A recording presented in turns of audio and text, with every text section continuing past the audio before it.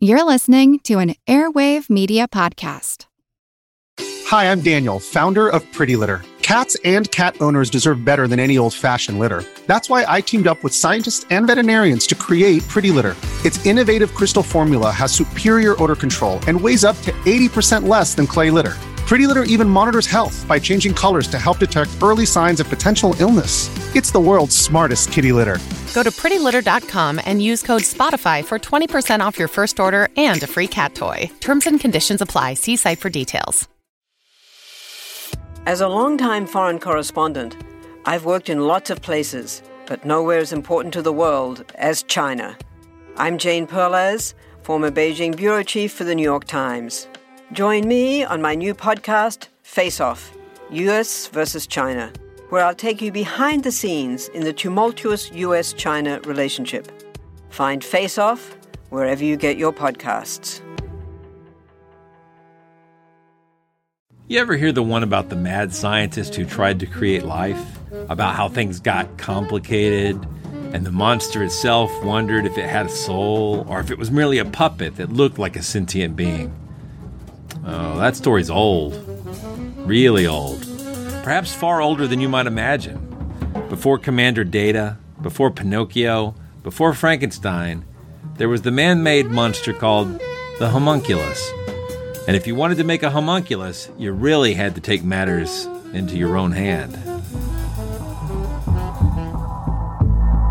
It's actually quite unlike anything we've ever seen before. A giant, hairy creature, part ape, part man. In Loch Ness, a 24-mile-long bottomless lake in the Highlands of Scotland. It's a creature known as the Loch Ness Monster.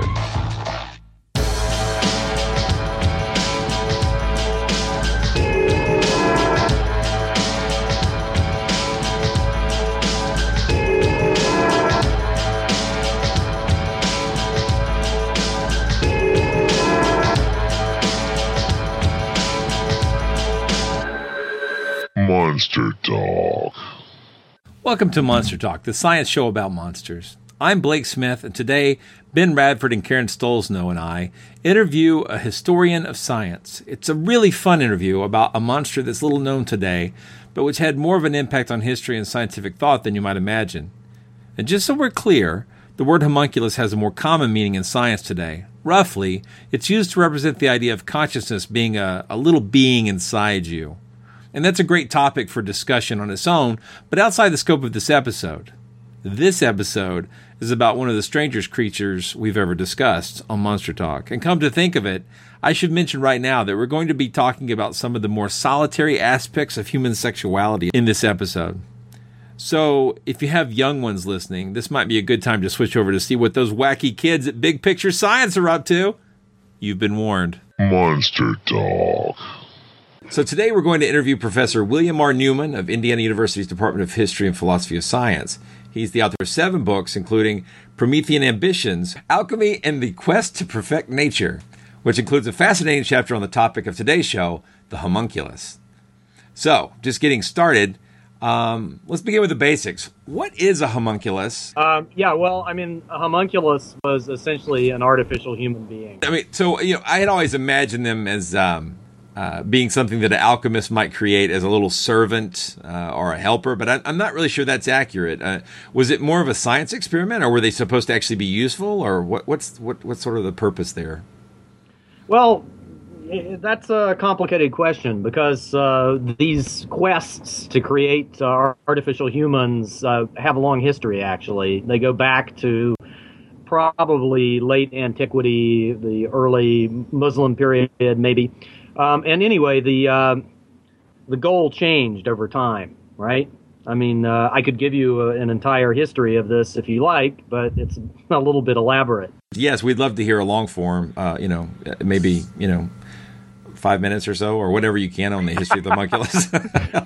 If you could. All right. Well, look, you squeezed the whole chapter, so I know you can get some words out of it. All right, I'll start at the beginning. The earliest, really identifiable homunculus is in this Arabic story called the story of Solomon and Absal, which is a frustrated love affair between these two characters, Solomon and Absol. And it turns out that Solomon is a homunculus who was created by his father, this mythical king, Harmonos, who may be Hermes Trismegistus, another mythical figure, who wanted to have a child without, as it were, defiling himself by having sexual intercourse. That's the primary message behind this story, that it's possible to have an artificial child in a bottle. Basically, what the king does is he masturbates and produces some semen that way and puts it in a mandrake root, a hollow mandrake root, and then his court advisor, a wise man named Kalikulas, apparently heats it up for a period of time and generates this child, Solomon, in the mandrake root. Now, the purpose of this, if there is a purpose, is once again simply for this king to be able to remain an ascetic and yet have a child, right? So the homunculus, Solomon, is apparently a pretty normal human being. He doesn't have magical powers or anything like that. He just happens to be a child that is produced artificially. But as you progress through time, the role of the homunculus changes, so that by the time you get to the 16th century and Paracelsus, who is quite an amazing character in his own right, talks about the homunculus, or at least somebody writing under the name of Paracelsus in a work called On the Nature of Things. The homunculus has become this sort of semi-magical figure who has all sorts of prophetical powers and can help the owner of the homunculus somehow to win battles and this sort of thing. So, the role of the homunculus changes as the legend evolves over time. And didn't the ingredients change as well that were used in this formula? No, actually not. It's actually in this text that I'm talking about. It was published in 1572, this work On the Nature of Things, which is probably not really by the historical Paracelsus. The homunculus is once again produced out of human semen that is sealed up in a flask and allowed to incubate for, I believe, 40 days and 40 nights. So I'm trying to picture this. So is it basically just is it a human-sized figure? In a lot of the lore that I've read, it was supposed to be a small, tiny man, anywhere from 6 inches to a few feet high. Is it what does it physically look like? Is it just like a small person? What is it?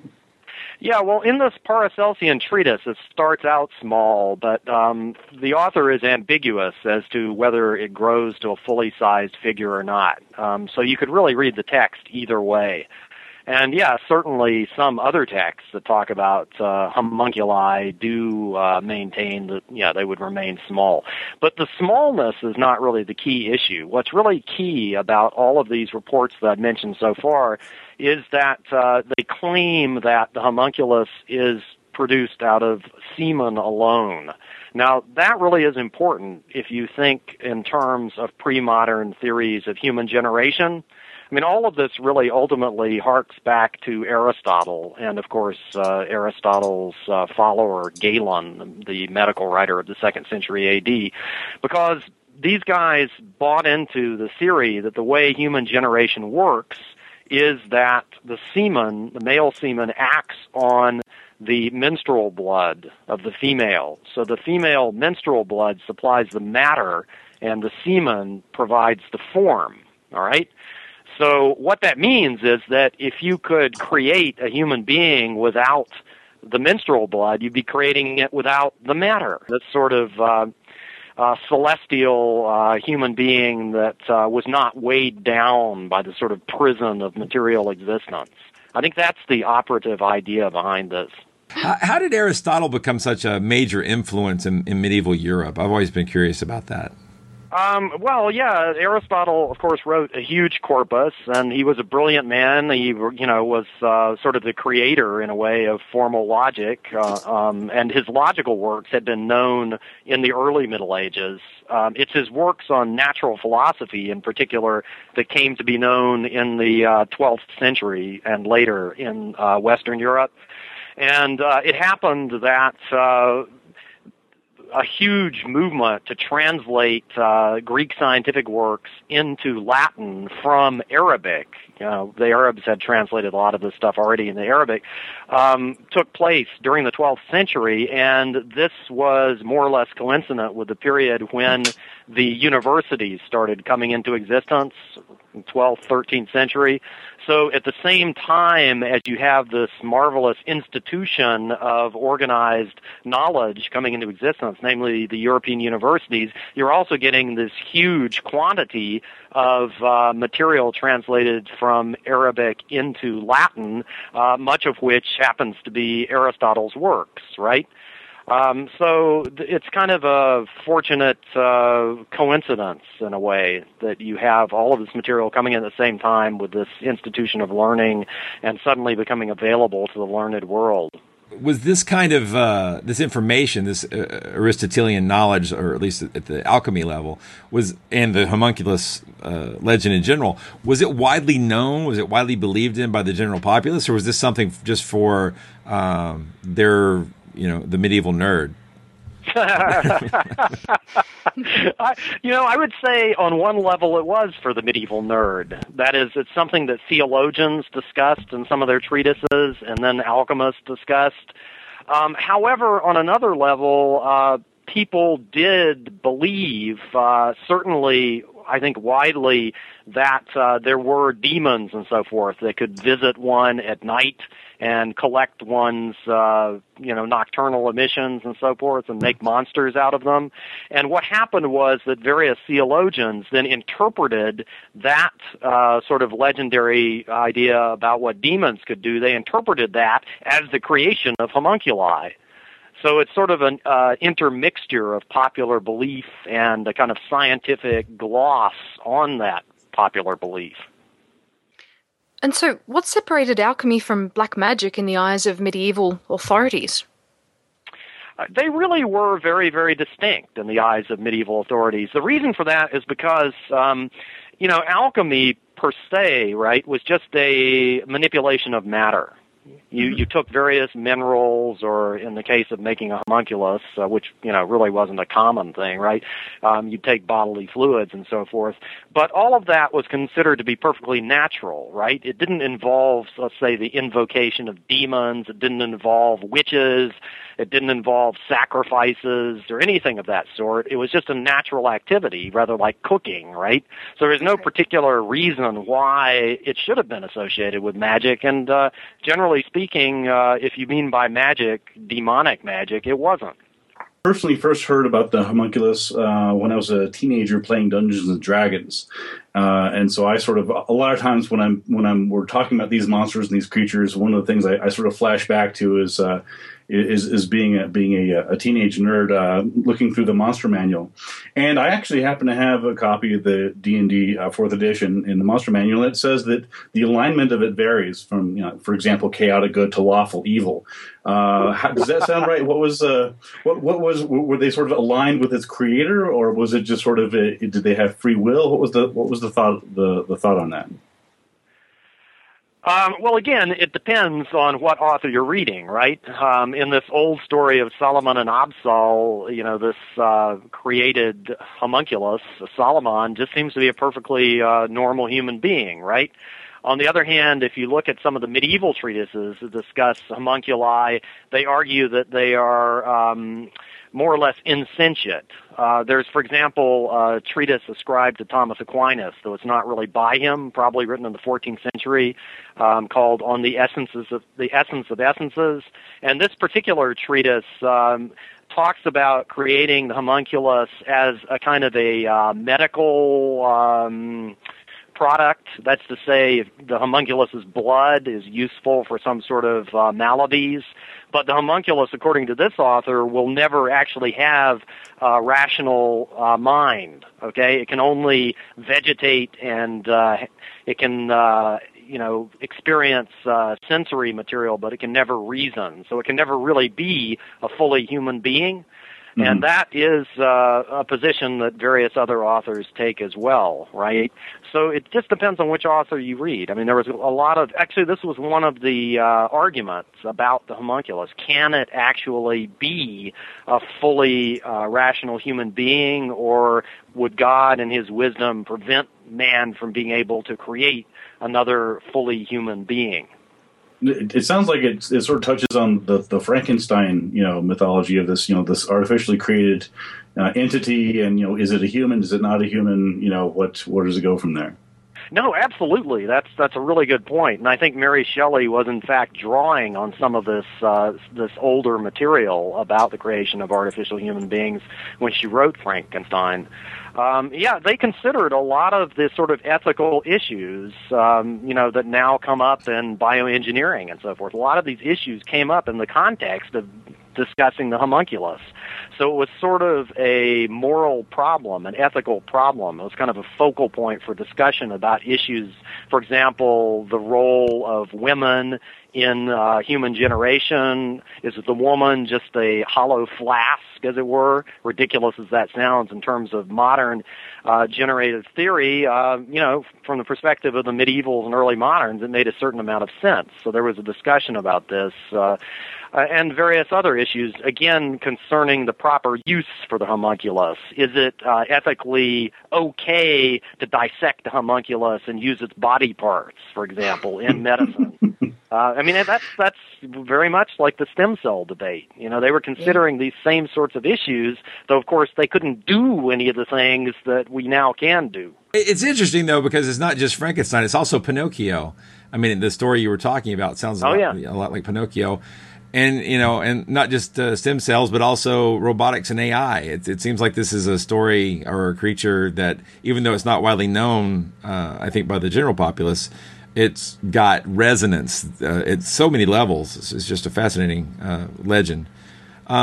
Did most of the lore in your research deal with how to make them? I guess I am still kind of curious about what can they do if you actually create one? Do they have? Are they servitors? What can they do? Curiously, the medieval sources, and there's one in particular beyond the one ascribed to St. Thomas. There's another one that's even more bizarre called the Book of the Cow. And the Book of the Cow is from an Arabic manuscript, though we only have it in Latin. It got translated into Latin at some point. And that describes the creation of a homunculus that is intended to be dissected, and then you're supposed to be able to do stuff like use its blood to anoint your feet, and you'll be able to walk on water, and all sorts of really bizarre claims about what this will allow you to do if you use its bodily fluids in one way or another. This is, in fact, part of a medieval and magical tradition called organotherapy, where you use different body parts to cure different types of diseases. Like if you have a bad headache, recurrent headache, you're supposed to go out and eat some human brain. If you are having a problem, a sexual problem, you're supposed to ingest bits of genitals or something like this. This is sometimes called Dreck Apotheke, filth pharmacy, wow. for obvious reasons. And this Book of the Cow is full of that sort of thing. It's a very strange text, I have to say. So it's also sympathetic magic, right? Yes, right. This is not explicitly demonic magic. It's a kind of natural magic, that is to say, using the secret powers of material things, adding them together to, create more powerful medicines and so forth. You were mentioning earlier, you were talking about using the homunculus's blood for maladies and Frankenstein as well. I understand that the homunculus was kept alive by being fed human blood.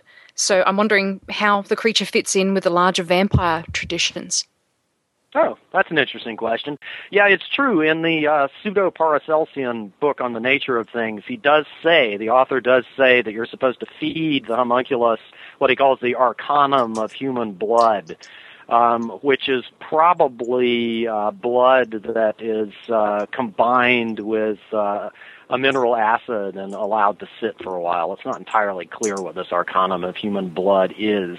I don't think there's a direct connection with the vampire legend, but there are all sorts of course, miraculous properties associated with human blood, particularly the idea that it contains some sort of pneumatic spiritual substance that has life-giving properties.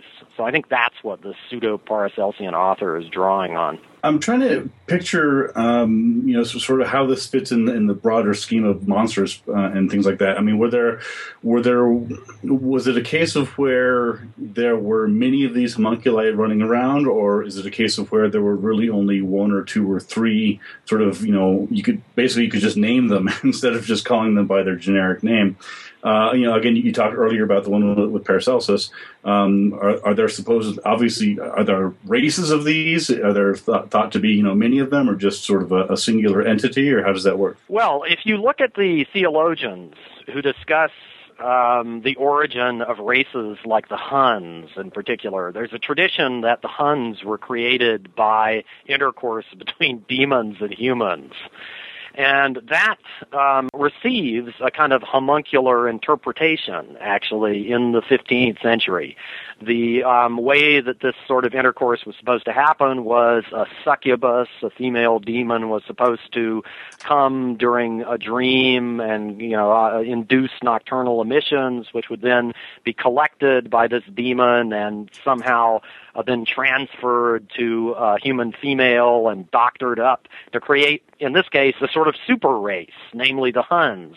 Another example of this kind of story is in the tradition that the Celtic magician Merlin was a monster produced in this fashion. So, yeah, some people did think that the Huns were a race of homunculi. So obviously they didn't stay small.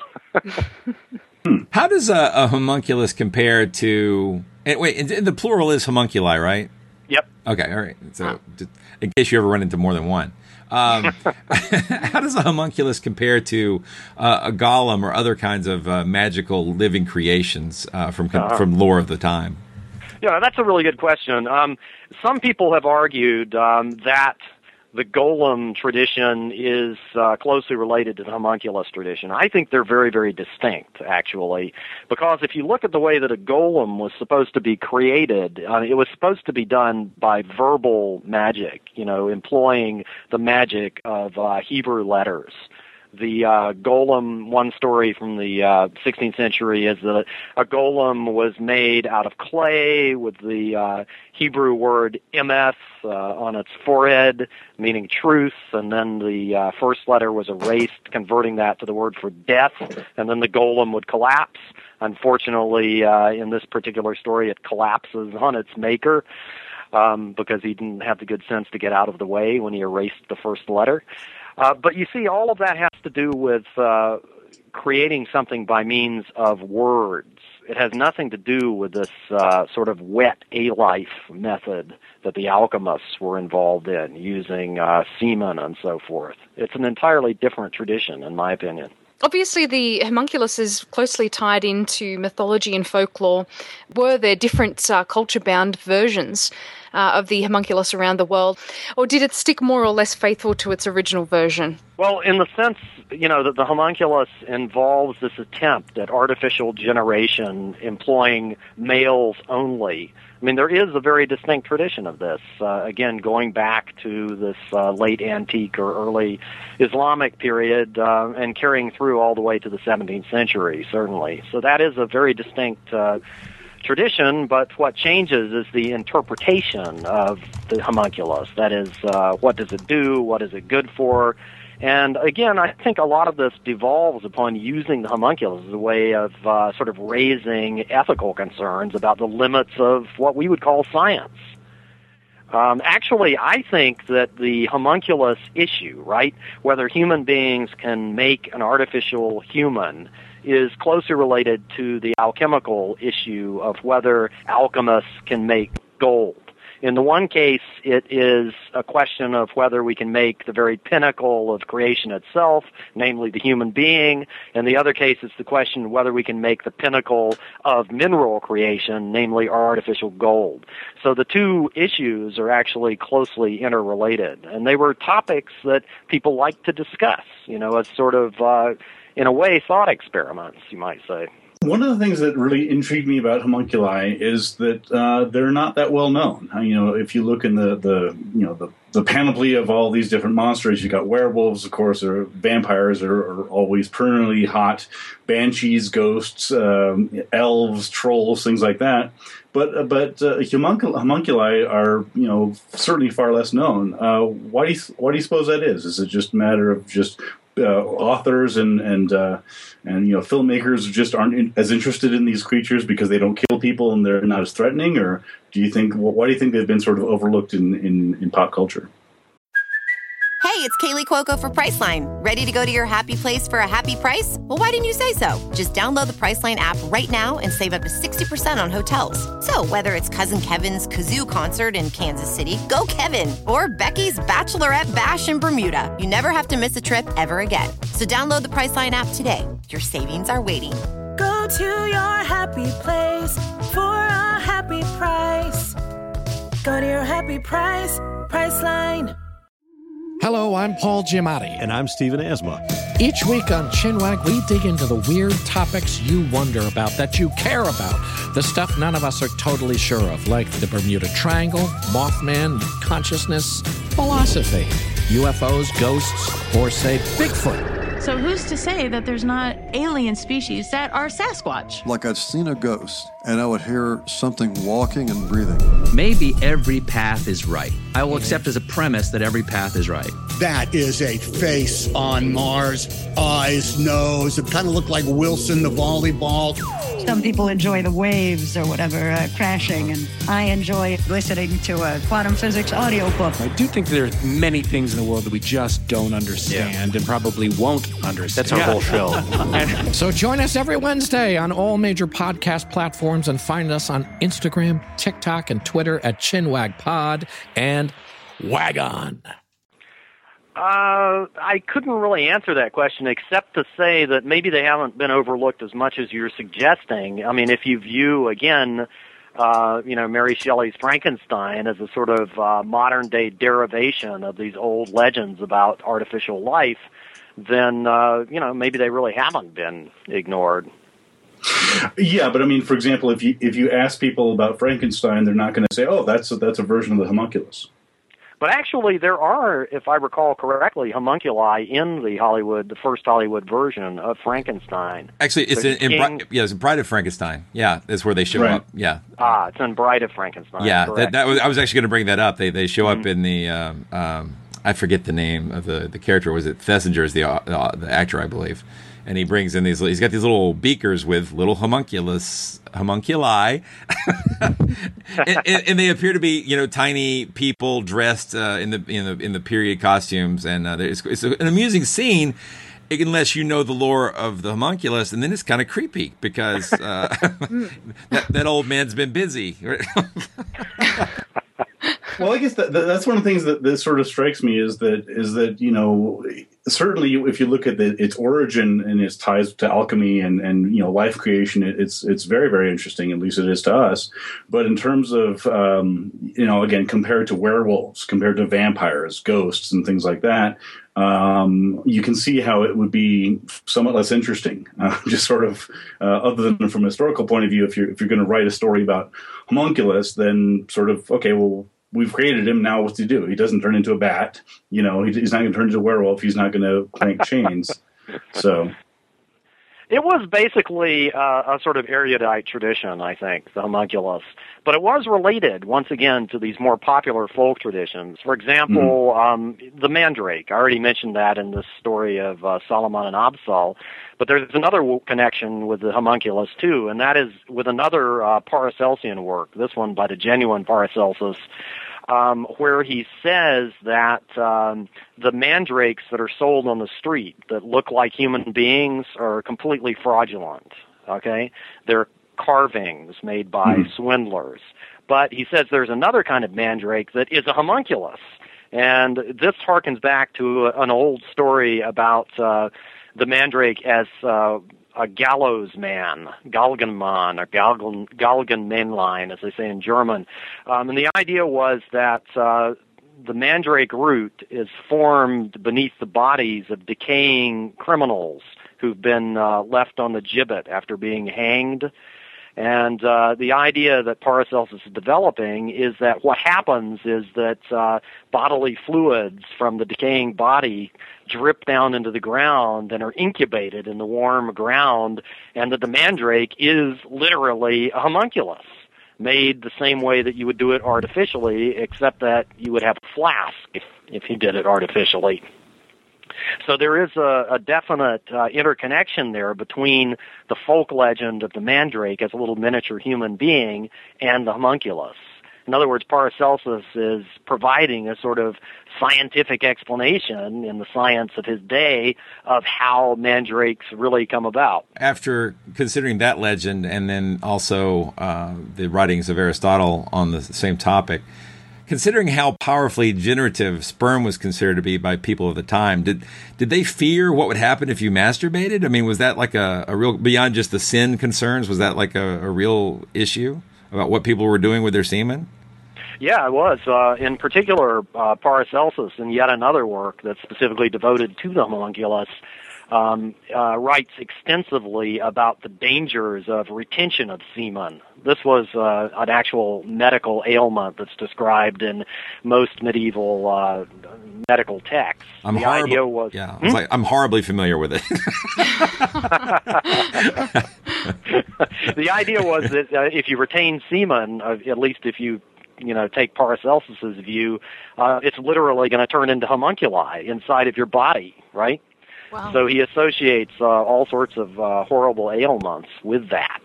So you either have to get it out of your body, by having children, or he actually suggests, well, you should go castrate yourself. Those are two options? Excuse me? I'm sorry. You sure don't want to retain it in your body. That's a very, very bad thing, according to Paracelsus. Wow. I'm on the wrong path, I'm afraid. Were there any references or ties to the story of Onan then from the Bible? I can't think of any, actually. Paracelsus does base a lot of his ideas on biblical sources, but what he's thinking of in particular, this business about self-castration, goes back to the Gospel of Matthew, as I recall, where there's a passage saying something to the effect that there are two types of eunuchs, those who are castrated and those who castrate themselves. And he takes that as a kind of an injunction that you should go out and take the matter into your own hands, so to speak. Wise man. Jocelyn Elders would be proud. I was reading one version of the story. It talked about how Paracelsus died of alcoholism and that his homunculus presumably died along with him, maybe because he was no longer available to feed it blood. Other versions suggest that it's actually still alive, 500 years later. What became of his homunculus? Well, look, the genuine Paracelsus does not tell us to make homunculi. The genuine Paracelsus is the one who warns us about retention of semen. This work that is ascribed to Paracelsus on the nature of things is not really by him. This was published in 1572, and it's just using some Paracelsian ideas to develop its own concepts. And it doesn't actually say that Paracelsus or whoever this author was made a homunculus, right? Instead, what it does is it tells you how to make a homunculus. Now, that's a very, very different thing. And I'm glad you raised that point, because that raises an interesting issue about how people could have believed these things in general. Same thing with alchemical gold. Not too many alchemical texts say, well, I made gold by means of the Philosopher's Stone. Rather, they tell you how to do it, right? In other words, there's a kind of a lack of boundary between actually doing experiments and thought experiments. And I think that the homunculus was a sort of thought experiment. But it was a thought experiment that anybody could pretty much do, right? I mean, any man who has access to, a jar and a place to store it for 40 days and 40 nights can figure out whether this works or not, right? You mean it's a testable hypothesis? Yes, that's exactly what I mean. Yeah, and very likely people did try it, but you won't find anybody admitting they tried it. Yeah, interesting question, Ben. I'm just saying. I have things I won't say. I was interested to discover there's two Paracelsus. So there's a Paracelsus. That's kind of funny. Paracelsi.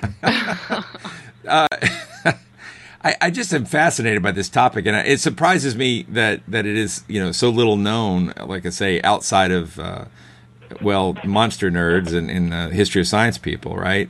I did notice that the Mandrake legend though did make it into the Harry Potter series. They used the idea that they were raising real mandrakes in the magic. I don't forget a magical herb garden that they had, and they had to feed them blood, not their own, but it was. And of course, if you pull them from the ground and they scream, well, then that's lethal. So it was a fairly accurate rendition of the legend.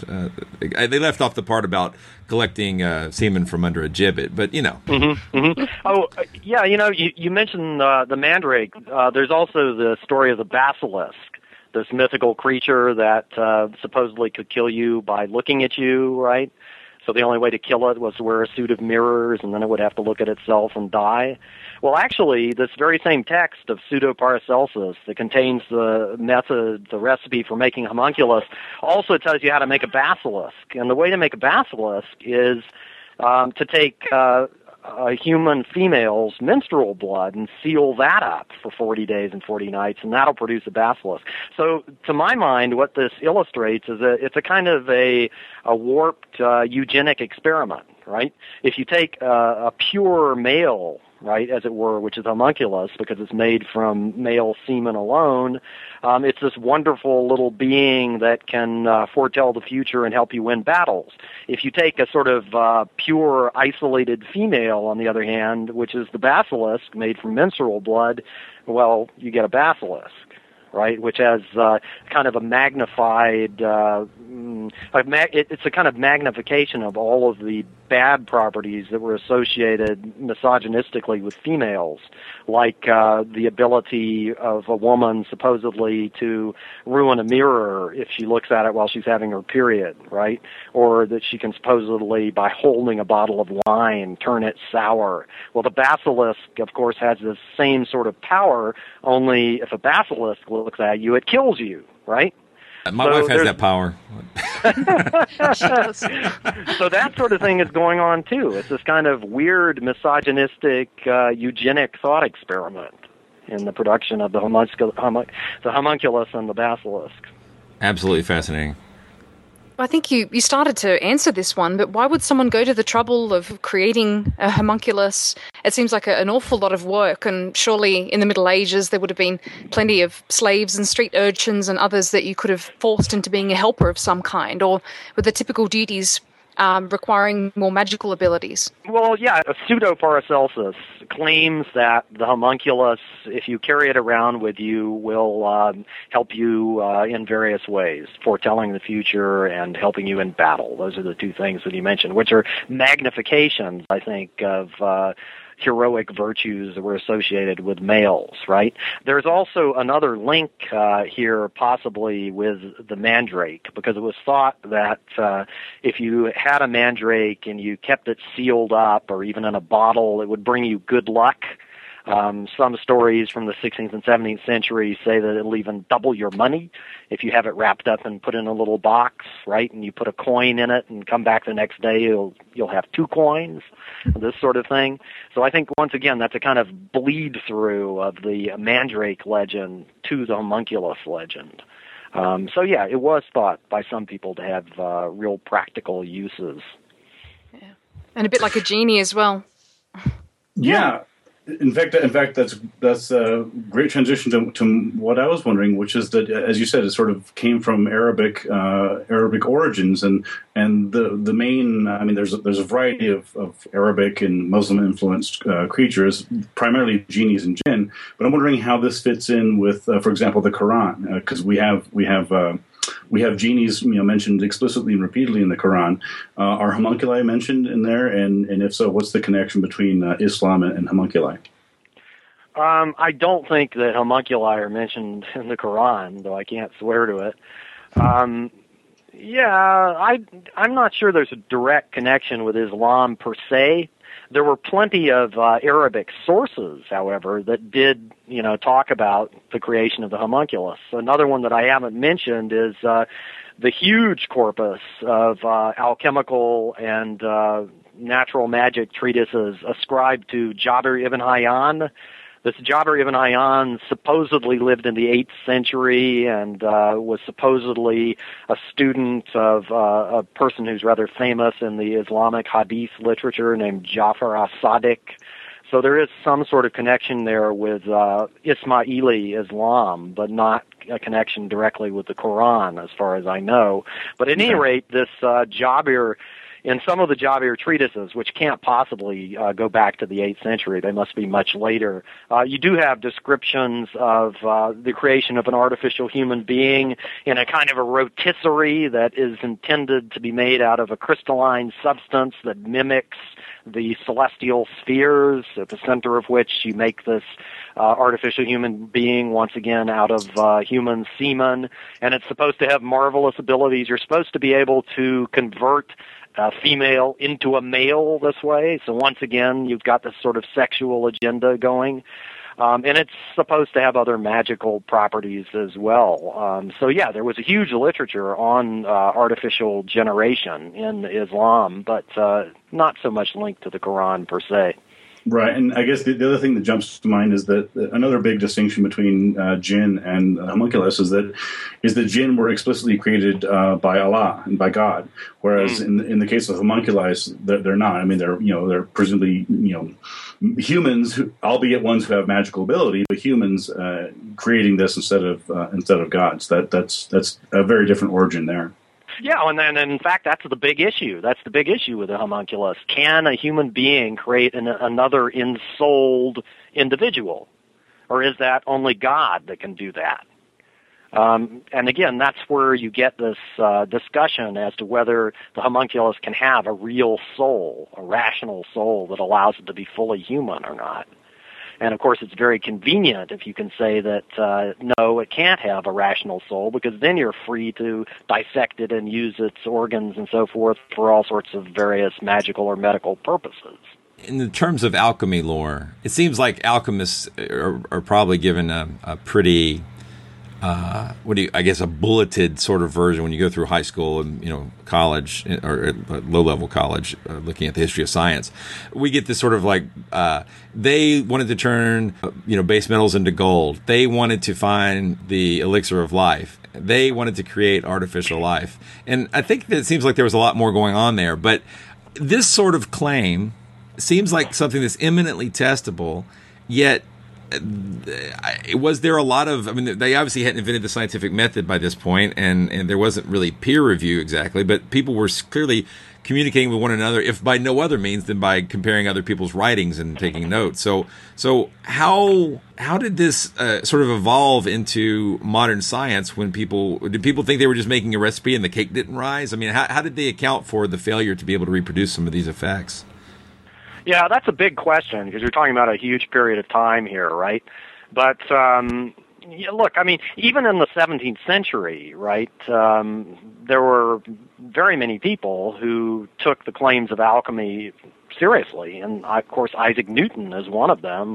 So is Robert Boyle and John Locke. All of these guys were seriously involved in alchemy. Newton spent about 30 years studying alchemy, and we have his laboratory notebooks, as a matter of fact, describing in great detail the experiments that he did. So the bottom line is they actually could do quite a lot of chemistry, and the term alchemy in the early modern period included not just the attempt to transmute base metals into gold, it included the whole realm of what we would call nowadays technical chemistry, right? Which included all sorts of stuff like making alcoholic beverages, that is to say isolating the ethyl alcohol out of them by means of distillation, making pigments that artists used. You have artists' handbooks from the 15th century, for example, that say if you want to buy yellow pigment, go to alchemists and get it from them because they know how to make it. So there's a whole realm of technical chemistry that was involved here. There was also a huge realm of what we would call pharmacology, what they called cumiatria or iatrochemistry, that is using traditional alchemical techniques like sublimation, distillation, lixiviation, and so forth in the service of making drugs. Right? So all of this stuff is going on, and people are, by the 16th and 17th century, the general populace is coming to the awareness of what we would call the benefits of industrial chemistry. So, the transmutation of base metals into gold, that was just one part of this huge field. Well, Bill, just a final question. We always like to ask our guests to tell us about their favorite monster. So what's your favorite monster? My favorite monster? Gosh, That's a tough one. Well, I guess, the one that I've written on, if he is a monster, certainly is the homunculus, but then there's the basilisk and the mandrake as well, which also qualify, I suppose. So I think, my main sort of fascination with all of this is these attempts to create artificial life in general, and also to tweak life. Yeah, actually, I'd like to say something about that. The alchemists' attempts to alter life didn't just limit itself to creating sort of ersatz human beings. They also were interested in making modifications. And it's under that rubric of changing human beings that's one of the avenues by which alchemy entered the popular discussion and helped to create the sort of image of the mad scientist in the 19th century. And this actually has been picked up in mainstream discussions of, actually, amazingly, bioengineering. And what I'm thinking of in particular is the use that Leon Kass made in the President's Council on Bioethics under the George W. Bush administration of Nathaniel Hawthorne's story, The Birthmark, which is about an alchemist who tries to alter his wife by removing a birthmark from her face, a birthmark that looks like a hand. And she's totally beautiful in every other way, but this birthmark drives him crazy. His name is Aylmer, but he's very clearly not just a chemist, though Hawthorne uses that term. He's an alchemist. If you look at what he has in his laboratory, the kind of experiments he does, they're traditional alchemy experiments. So at any rate, he kills his wife in the process. Spoiler alert. Hey, but it works. He gets rid of the birthmark. He gets rid of the birthmark, but he kills his wife. So the President's Council on Bioethics made this required reading because they wanted to make people think about what Cass called the yuck factor. The yuck factor being what Cass viewed as a sort of trans-chronological, ethical good that people carry within themselves that he thought, would make this sort of abuse of science abhorrent to people. I happen to think that's completely wrong.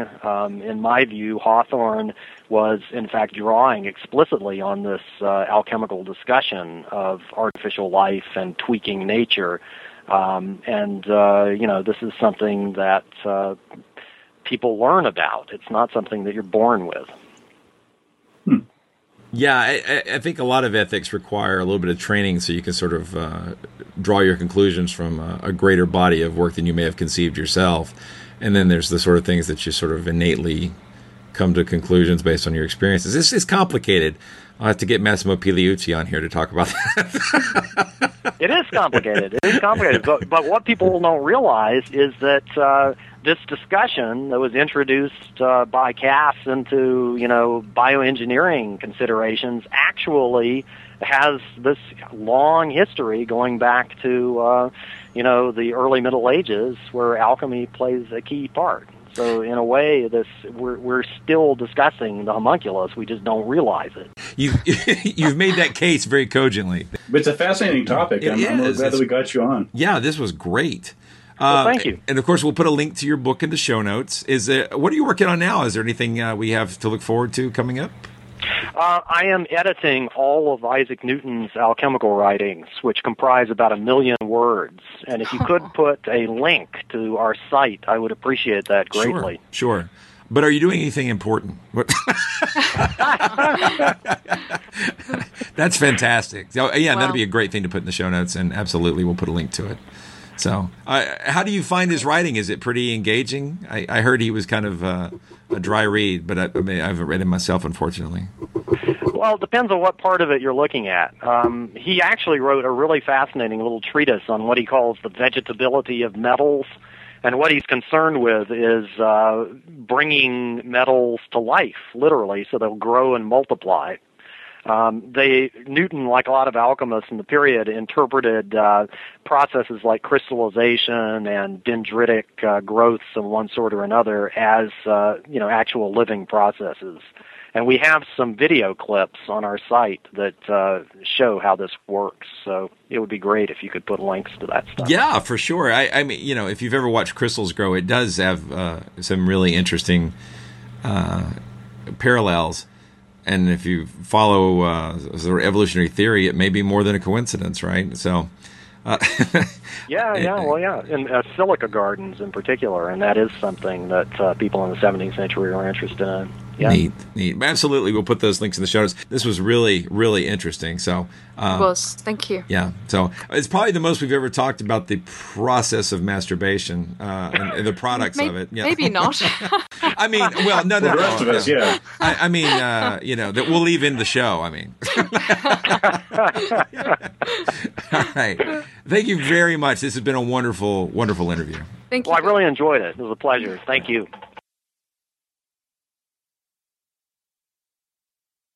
Monster Talk. Thanks for listening to this episode of Monster Talk. We've been talking with Professor William Newman about the homunculus and the history of science and alchemy. A link to his book on alchemy, Promethean Ambitions, will be in the show notes. Also in the notes will be a link to his web project, which is going through the notes of Sir Isaac Newton. Monster Talk is an official podcast of Skeptic Magazine. The views and puns on this show do not necessarily represent the opinions or sense of humor of the Skeptic Society or Skeptic Magazine. Good news, folks. The Monster Talk t-shirt shop is now up and running. I've added the first design and will update it with more products as time allows. The link is shop.monstertalk.org. I hope you can find something there you like. We've got another episode transcribed thanks to listeners like Robert Smith, Brian Beeden, Ronald Knobloch, and James Nealand. If you'd like to contribute, come to monstertalk.org and click the donate button. These transcripts help Google bring new listeners to the show and help make Wikipedia references to our content easier for contributors. Monster Talk theme music is by Peach Stealing Monkeys. Intro music was a song called Jar Cell by Pedway. Thanks for listening.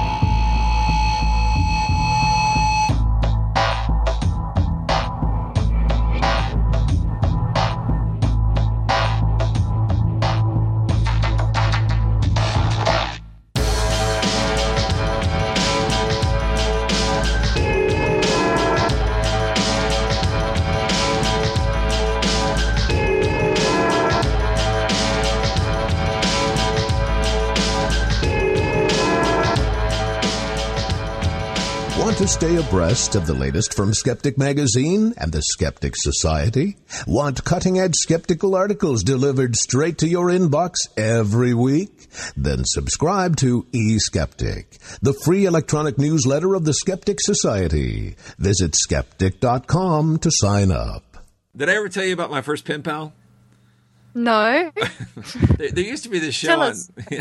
There used to be this show on this called Big Blue Marble that came on in the 70s, and on Saturday mornings it was like the first thing to come on before the cartoons came on. And so I would get up in the morning and be anxious to watch cartoons, and I would wait, and the first thing to come on would be Big Blue Marble. And at the end they kept saying, "You could get a pen pal.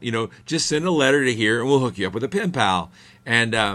And so I didn't really know what to do exactly, but I wrote a letter, and it was like, what's your name? Where do you live?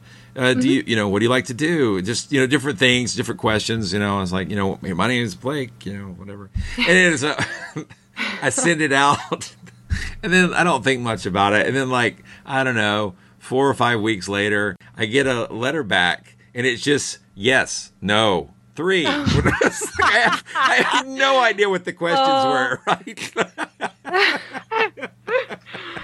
Oh, that's gorgeous. It's like, I never wrote back. I was like, that's ridiculous. Anyway. Okay, well, I got to go take care of the kids and feed them or whatever it is that they need. I feed them blood and get them out of their jars and walk them. So, as well you should. Look at that Being a mouse, good parent. Yeah. All right. Have a good night, guys.